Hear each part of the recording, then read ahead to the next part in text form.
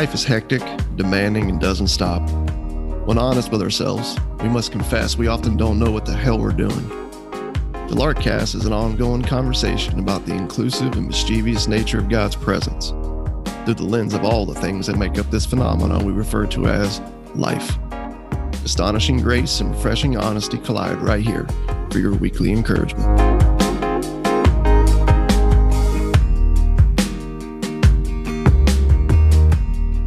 Hey, everybody. Welcome back to the Larkcast. You are joined here by me, Jameson, and Russ Johnson, spanning over 2,000 miles from the frozen tundra of the north to the sunshiny south in Florida on the beach. And needless to say, I'm extremely FOMO'd out right now. I saw another picture of a friend on Instagram who's in Hawaii. And I was like, there's snow on the ground here and tired of this. Yeah, dude. But here we are. I'm not going to waste any more time, even though it's not really wasteful, because the thing we're going to talk about today is the thing I think we are the most excited about at Lark. And I'm going to start with a fun, what's up, Eli? I'm going to start with a story. Wow. Okay. Well, we can't have a helicopter missing pieces, buddy. No, it's not good. Nope. It's missing this. It's missing this. It's missing that orange piece. It's missing one of the missing stuff. Okay. Well, Daddy's recording right now. So if you take this out there, can you close that door for me? And as soon as I'm done, I'll help you find your pieces.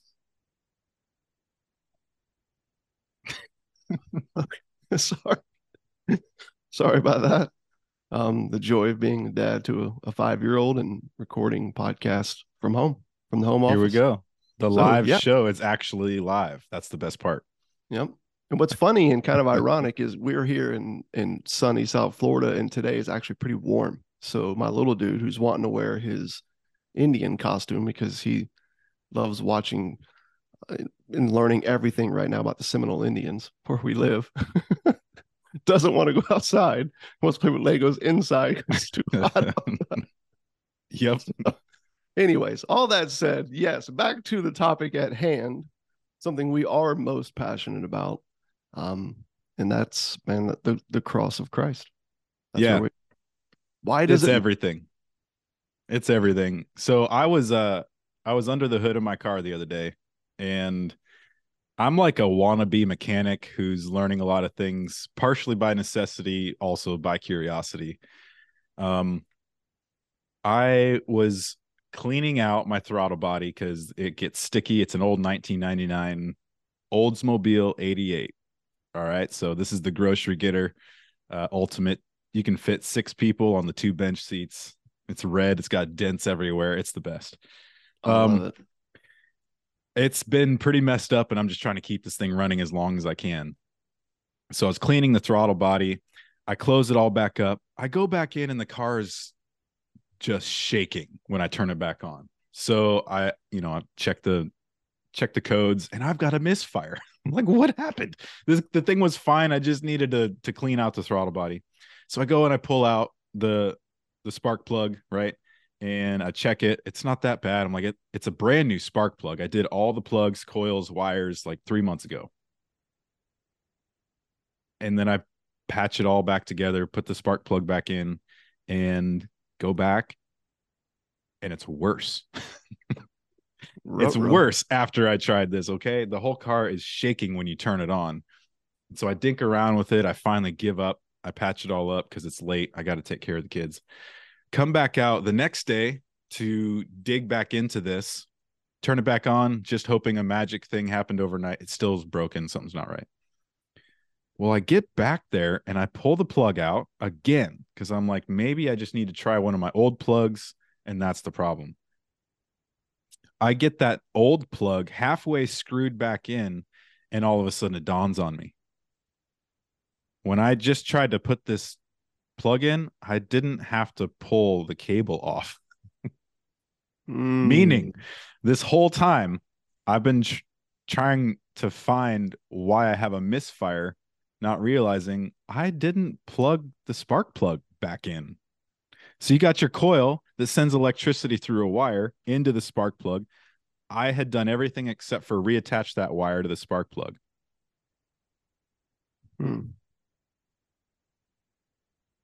Simple little thing that would destroy my engine if I ran it too much like that and just wouldn't drive well.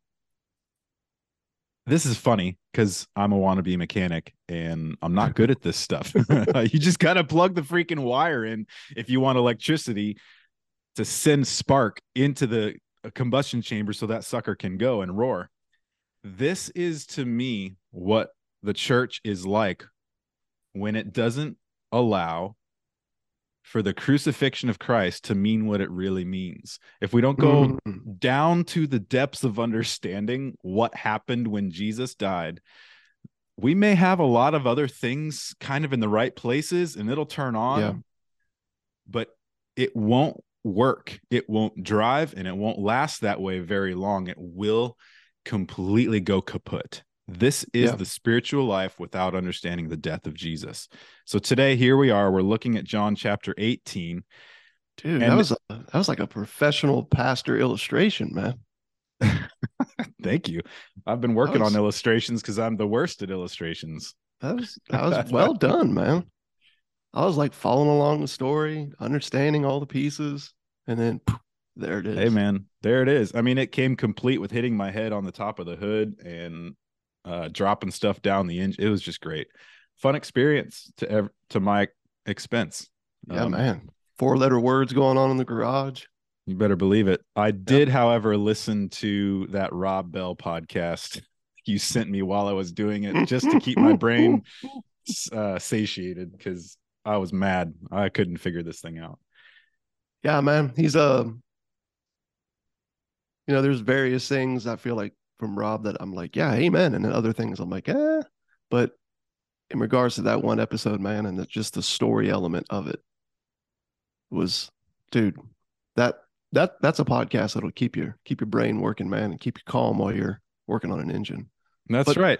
All that said, bottom line, I think what you're getting to here is there's a reason why the Apostle Paul said, I sought to know nothing among you but Christ and him crucified. Yep. Okay. So the guy that people probably listen to the most, read the most, talk about the most within popular modern Christendom. Okay. The guy that we're constantly talking or hearing about how we need to emulate and all of our strategies, right? They're all sort of flowing out of all these things that we see Paul doing. And of course, you get a little Peter in there and a little, some James. But all that said, man, like you look at this and you just see this guy continuously say this, Christ and him crucified, Christ and him crucified, Christ and him crucified. I sought to know nothing among you but Christ and him crucified. I count everything else rubbish. Yeah, everything. All of your principles and practices and all of the 7 steps to this and 3 steps to that, they will inevitably not last, as you were talking about, even like with your engine, right? You can grab onto these things and you can get a little bit of like a spiritual high and some clarity that comes, right? The confidence, that false confidence, you could say, that comes with knowledge, right? And you might be able to run at some things for a season, but if you notice, like over the years, if you watch it in your life, I've seen this play out in my life in the past and many people in and around me, you find yourself constantly moving from one thing to the next. You're always in search of what's next. You're always in search of that next insight to get you to that next place. And it's exhausting. It's endless. And you either live in this state of pride because you constantly think you're making it happen and you're becoming something more than what you are, or you live in this perpetual state of pity because no matter how hard you try, you inevitably flunk out at the 7 to this and the 3 steps to that. And then you're sort of, bouncing from this teaching to this teaching and this church to this church and this leader to this leader and this book to this book. And it's just never ending. But I feel like all of that, like a life of just just that entire existence, okay? All of that folly, you could say, could get swallowed up. It could all get swallowed up with a deeper understanding of what Jesus accomplished on the cross. Hence, why the Apostle Paul said he counted everything else but that message as rubbish. Yep. And I think that's what this chapter in John's about, man. Yeah. When you hear Paul talking about forgetting everything else but Christ and him crucified, it's right here in one of the Gospels that I think we should turn, right? Because Paul was reckoning with this story. I think John may have written later than Paul, which is interesting, but still it's the testimony that the church was bearing witness to throughout those decades between Jesus dying and then the author's writing. And so Paul's saying all of this, coming to terms with it. John is too. And John wrote this a certain way. Here's the thing. This chapter in John, right? Like it goes into this really different style of narrative now. I mean, chapter 17, starting in 13, was its own section. And all of a sudden it's like just narrative. Boom, boom, boom. Thing happens. It's not long conversations anymore. It's not theology anymore. It's just the story of the betrayal, the arrest, the crucifixion. And what I think is interesting is when you read this chapter, or if you're like me and you read this chapter, you're kind of looking for some principles. You're looking for some explanations. You're trying to find the theology in it. And all I see is story. All I see is what happens. And so what I've realized in looking at this is maybe all of what John is saying in writing this chapter, it's all caught up in what he's been saying, right?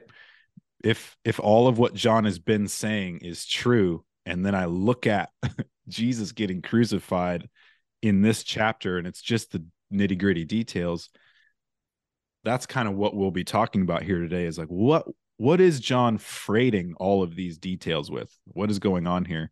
And if you're listening to this the day it releases, tomorrow is Ash Wednesday, which is the beginning of the Lent season, which is traditionally the time the church just sits in all of the stages moving up to the cross. We just sit in that story.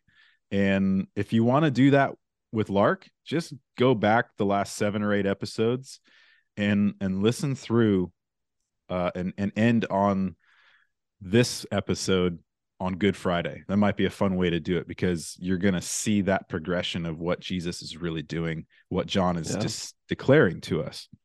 So, Russ, you have talked about the cross probably until you're blue in the face for a couple decades at least now. And I was thinking it'd be incredible in the context of John 18 for all the Larks to hear you hit some of these points for us, hit some of what this chapter is doing. So the first is a little more open-ended question for you, Russ. As you sat in chapter 18, just let's start here. What's hitting you? What are the things that, you've read this 100 times and beyond. This time, what's John 18 doing, provoking, saying? This is going to sound, I don't know, could sound simple in some ways, and hopefully it does, but I find myself always going back to the early days when I became a believer whenever I'm in John chapter 18, because it was, for me, the hardest thing to grab onto, the hardest thing to understand. It did not compute at all, man, with my paradigm, okay? So long story short, my background would be, simple family, man, South Florida, right? East of Tampa, primary, blue collar neighborhood. Mom and dad worked hard, right? They were gone, during the day, right? So summers, right, I would spend with my brothers at home, running the neighborhood, man, catching fish, doing whatever. And for some reason, in the culture that I grew up in, respect was king. Okay. Respect was like God. It was Lord, man, you could say, of like the culture that I lived in. What you drove, how much money you had, how great you were on the football field, man. You know what I mean? They're all, what girls or guys, right? You know what I'm saying? Uh, Everything, like all those things just sort of failed in comparison to how tough you were, okay? And how much respect you could garner, man, from other people in regards to that. So at a very young age, that was like a trajectory of my life. And that led to a lot of heartache and a lot of trouble and getting kicked out of a lot of schools and you know what I'm saying? Down the line. Becoming a believer through a friend on a freight dock, man, as a young 19-year-old dude, almost 20, girlfriend at home is now my wife, Krista, right? Of, this coming up on 25 years of marriage. We're expecting our first, okay? I'm doing everything I can, man, to figure out bills and, make ends meet. Meeting this guy, man, who was the poster child of everything that I thought was, what it meant to be a man. Meeting this guy who looked that part, played that part, had the backstory of that part, okay? Would walk into a room and everyone would stand up straight. Watching him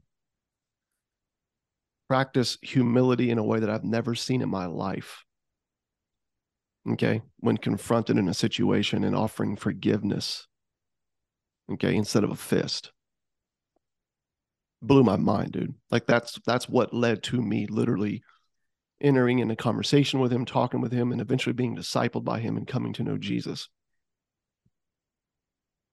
And I just always wrestled, man, with this chapter in John 18. I found myself very in tune with Peter, very much in tune with, I'm not just taking off this dude's head, I'm taking off all the heads, man. Mm-hmm. And this is what's good. This is what should be in the world. This is what's right. I mean, how dare they come and arrest Jesus? He's broken not one single law. And it took me a good while, man, I feel like, grab onto the fact that Jesus's mission, which he's been saying from the beginning of his ministry, was the cross, man. His mission was not to come and teach us how to be better. His mission wasn't to bring reform, man. His mission wasn't, here's some lessons in how you can be, more hospitable or more patient, or here's how you can react better in a conversation with someone. Because if anything, we see in Jesus, like, he seems to stir the pot in conversations, not make them more peaceful. But, I'm just, so much of that early Christianity was always centered around all these principles and practices for like walking in the ways of Jesus, so we become like Jesus, and all the while completely missing Jesus, missing the very thing that Jesus has invited us into. But most of all, I felt like missing this mission was, I'm going to die. I'm going to give my life as a ransom, as I've told you, for the world. I'm going to lay it down. Mm-hmm. And we can get into all the nuances of why that is. But that, for me, dude, whenever I go to John chapter 18, that struggle, man, with, what Luther referred to as left-handed power, right? In a right-handed power world.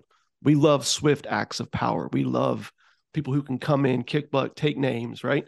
Remove the enemy, remove the obstacle, climb the hill. You know what I'm saying? Like, this is what we understand. This is what we get.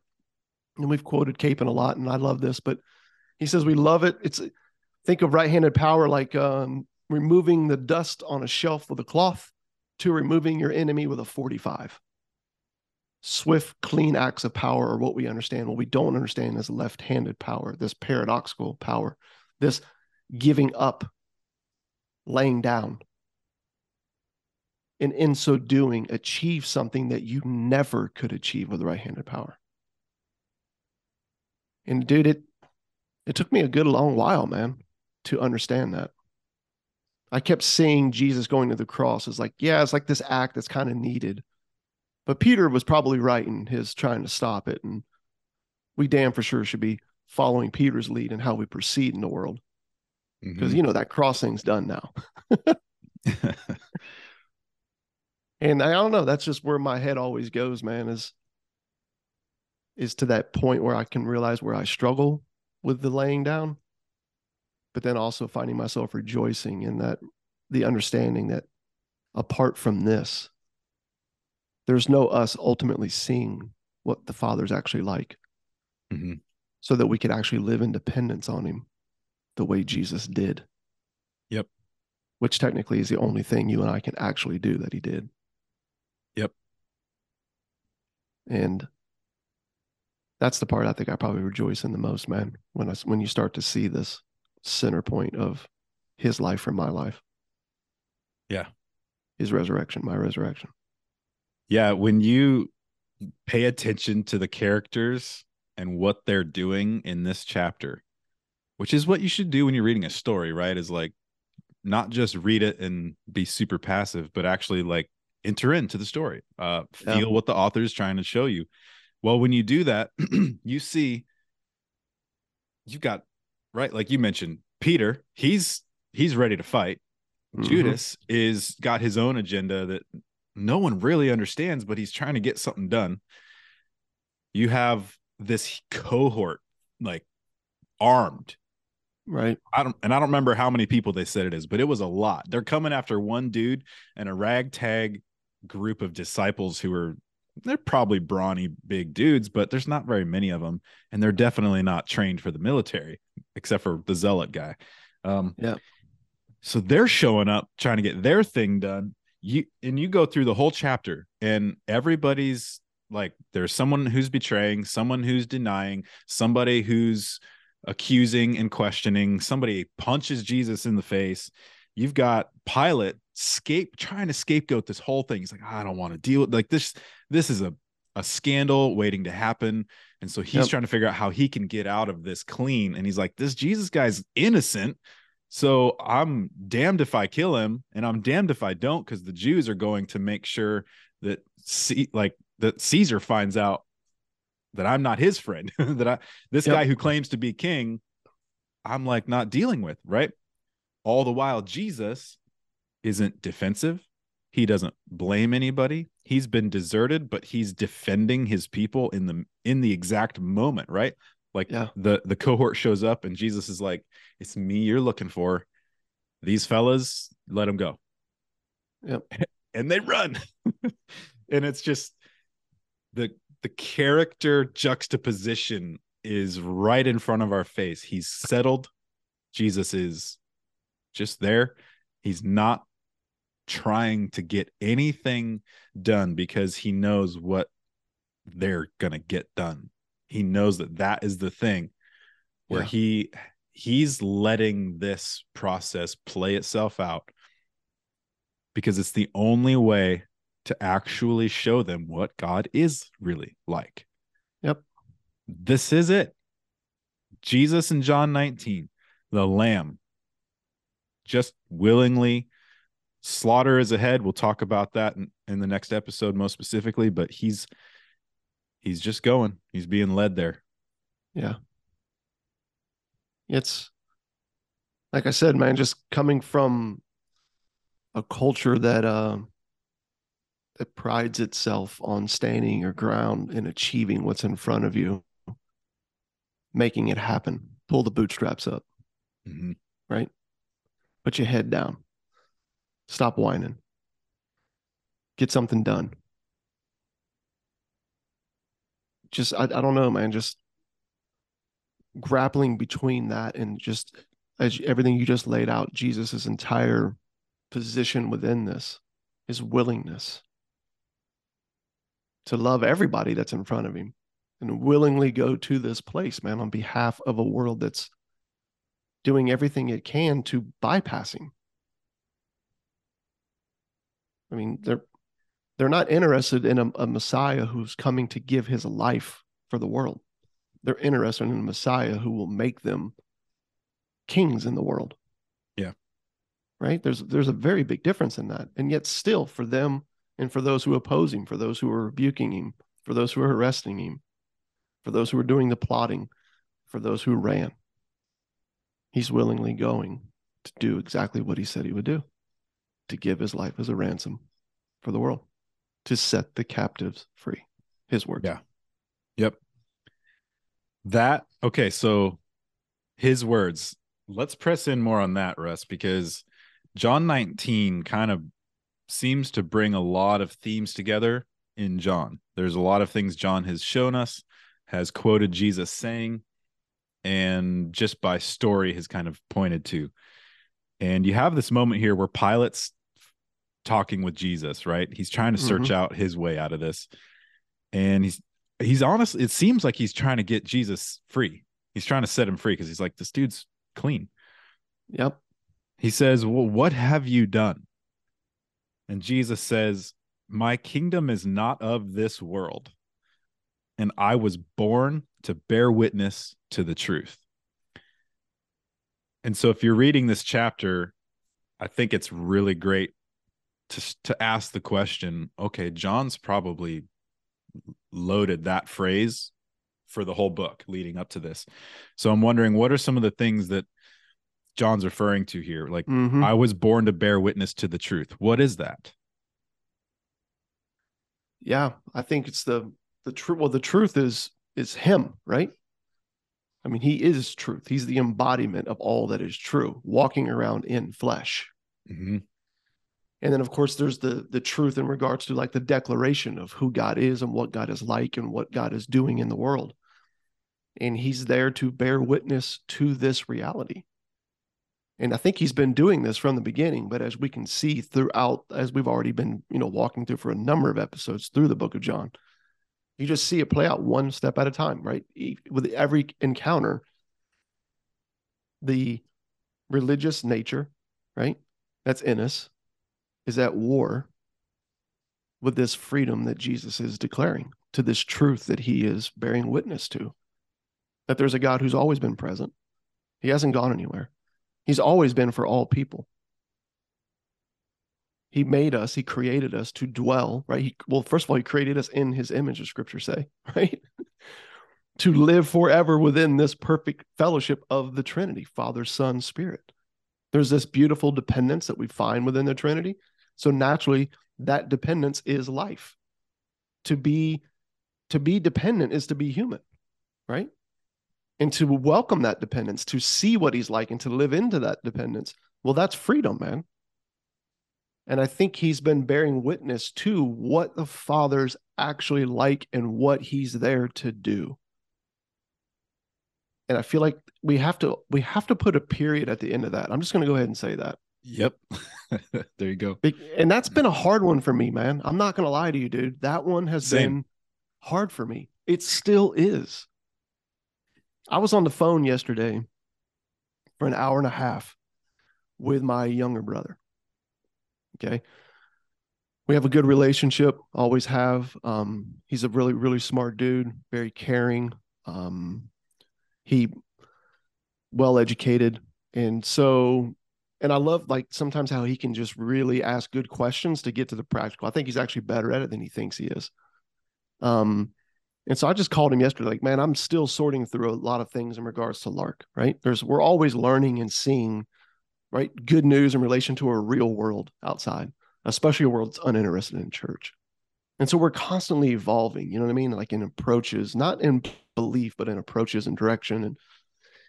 And so I'm on this, phone with him yesterday and we're talking through this. And he's like, man, one of the things, Russ, you've always shown me is that, that Jesus is always bearing witness to the truth, that Jesus came to do this, that Jesus is showing us what God is like. And I'm like, yeah. And he goes, well, then isn't that it? Isn't that it? I mean, isn't that like, there's nothing else, is there? And I'm like, yeah, man. He goes, it seems like our problem then and today is we just don't understand what God is actually like. And so we have a real hard time even grabbing onto words like faith and freedom, right? And family and grace, because we bring all these nuanced ideas into the equation instead of letting what Jesus is bearing witness to actually determine what we think about these things. So clarity, in a sense, for what it is all there is. we all need to really understand what our dad is like and stop trying to look past him. Okay? Because when we're trying to look past him to go and achieve life on our own, we're just constantly making issues everywhere we go. I think that's why he said, I've come to bear witness. Mm-hmm. And I've come to give my life as a ransom. Let's put a period at the end of that. And I'm like, damn, dude, nothing like your younger brother, right? I started discipling him, even like baptizing him, you know what I'm saying? When he was a senior in high school, he was like one of the first members of a youth ministry that I did way back in the day. And here I am on the phone, like, golly, being reminded of this, because I want to add to that.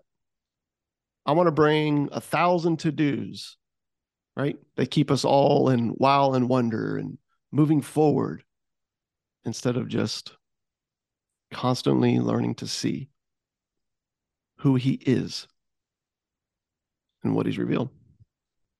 And I think we don't realize that in trying to look past that or look through it or find something more or keep it a comma with a whole bunch of more prepositional phrases, like, yeah, those are all actually rejections. They're not even just adding to it. They are a rejection of what God is being revealed as. Great point. And that is part of what John's showing us. John's like showing, he's saying Jesus is dead set on revealing the Father to you. Mm-hmm. Not just to you. This is why they can't handle it. In you. Jesus is revealing the Father in you. Okay? Yeah. And we and they in the story are like, no. Mm-mm. It's not clean enough in here. Or I've really got some time left before that's going to be something I'm comfortable with acknowledging or theologizing about even. Like, we reject what God is like. And you see at the very beginning of John, Jesus sets that as the stage, right? Because John's like, hey, the one who everyone came into existence through showed up and got rejected by his own people. And I'm like, that's like John's closing that loop here in the story. He's like, Jesus is still slowly, one foot in front of the other, moving toward reconciliation with us. He's reconciling us to himself as we're rejecting him. And both of those get more and more intense. The reconciliation's getting more true, and the rejection's getting more true. And it's like the moment the kaboom is about to happen. Yeah. Yeah, I would agree, because when you think about it, for like the religious crowd, like, you know, like you were just saying, like, Jesus is revealing to them what the Father is like, but also revealing that the Father is already in them. That this idea of you somehow living independent of God, who is maker, creator, and sustainer of all things, the one that Paul referred to when he was talking to a group of people who didn't even believe yet in Acts 17, for even you right now find your very being in existence in him. Okay. When he's revealing this to them, like you said, one, they're having issue with it because of their just misunderstanding of the law and holiness, right? Righteousness, who God is, what he's doing. But I think they're also having a real hard time with this, because if that's true of them, then that means it's also true of all these people around Jesus who've been coming to him, that they feel like are the thems in the world, the those in the world, right? Yeah. When you think about it, like, that's kind of how everything, in a sense, really works, whether it's like the church world or the political world or in business or education.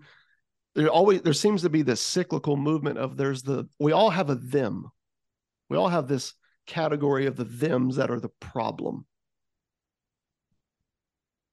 And then from there, you can sort of work through like what creators do and what leaders do and what the members do and how they all sort of feed off each other's, insecurities to make all the institutions in society work. Right. But then the thing that keeps them all together, sadly, is the thems over there.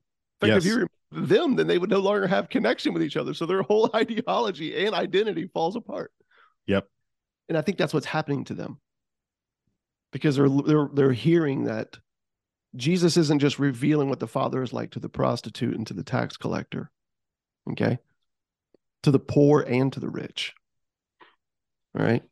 He's revealing the Father's already in them. Bro, like you said, the rejection, okay, is increasing at a rapid rate, because it's now budding up to the very moment where Jesus is going to reconcile all things, everything. Finished. Done. Single-handedly. A one-way love you can't escape. You can't undo. Believe it or not, it's not going anywhere. Yeah. And dude, that is now you got Pilate who's gotten dragged into this, right? Because he's like, man, this guy's not saying Caesar's Lord. I got to put an end to this. But at the same time, he's innocent. He's done nothing wrong. Yep. And it's like, oh, so this is what religion does. This is it. And I think that's the point here. Religion, yeah. Go ahead. Religion is what has something to say against the innocent. Yep. And that should stop a lot of us in our tracks and be like, wait a second. Like, Jesus didn't try to convert Pilate. Why? Yep. Jesus didn't preach a sermon to the cohort that came to arrest him. Why? Jesus didn't defend himself when they were spewing lies about him. Why? Because he's not worried about the outcome of their destroyed and demolished religion. He's not worried about the outcome of their unfaith or their inability to see what God is really like in this moment, because he's reckoning with it right now. He's not worried about that. And I think as you listeners think about this chapter, I hope that the image in your mind of Jesus trying to make an angry God okay starts to fade away, because that's not what's happening here. You just don't see it. It's not in the picture. It's not in the language. Jesus isn't dealing with a pissed off God. He's dealing with a pissed off creation. And he's submitting to their religious demands right here, just completely open-handedly. That is a shift of tectonic magnitude in the Christian life, in reading scripture, in church, whatever it is. It's huge. Yeah, dude. The popular perception, man, that has fueled our imaginations, and in a lot of ways, almost in every way, destroyed our imagination for what really is this idea of a bloodthirsty, angry God that Jesus is trying to appease on our behalf. Yep. And what we're not even seeing like you said, when you go back into the text and let it say what it's saying, you start to see why Paul was so adamant about the foolishness of the cross and how it is the only antidote for a world that longs for wisdom. I sought to know nothing among you but Christ and him crucified. Because everything you think is needed and everything you're trying to accomplish in the name of whatever religious practice, and of course, as you and I both know, religion can get played out in how you try to achieve your enoughness. Think of it like your guilt management system. It can be aimed at anything you want, from your hobbies to politics to your idea of God. It doesn't matter. But humanity, at its core, is drowning under the endless weight of this religion. And the only place it ever leads to is crucifying God himself when he shows up to show you what life actually is. Yep. He submits himself to that so that he can reckon with it on our behalf. Bro, I mean, that alone right there, I could stop and not even podcast again for 6 months. Yeah. Just thinking on my own about that freaking statement. It's unreal. Yeah, it's that mind-blowing. Yep. It's that damn good, dude. That's Amen for it. That's a really good spot to hang up this episode. And because we got a lot more to talk about in chapter 19. And this stuff, I really want to let this stuff sit. Just let it sit on you. It's sitting on us. We can't get out from under it. So, yeah, man. Cheers to good news, Russ. Yeah, dude. Till next time. Cheers. Cheers.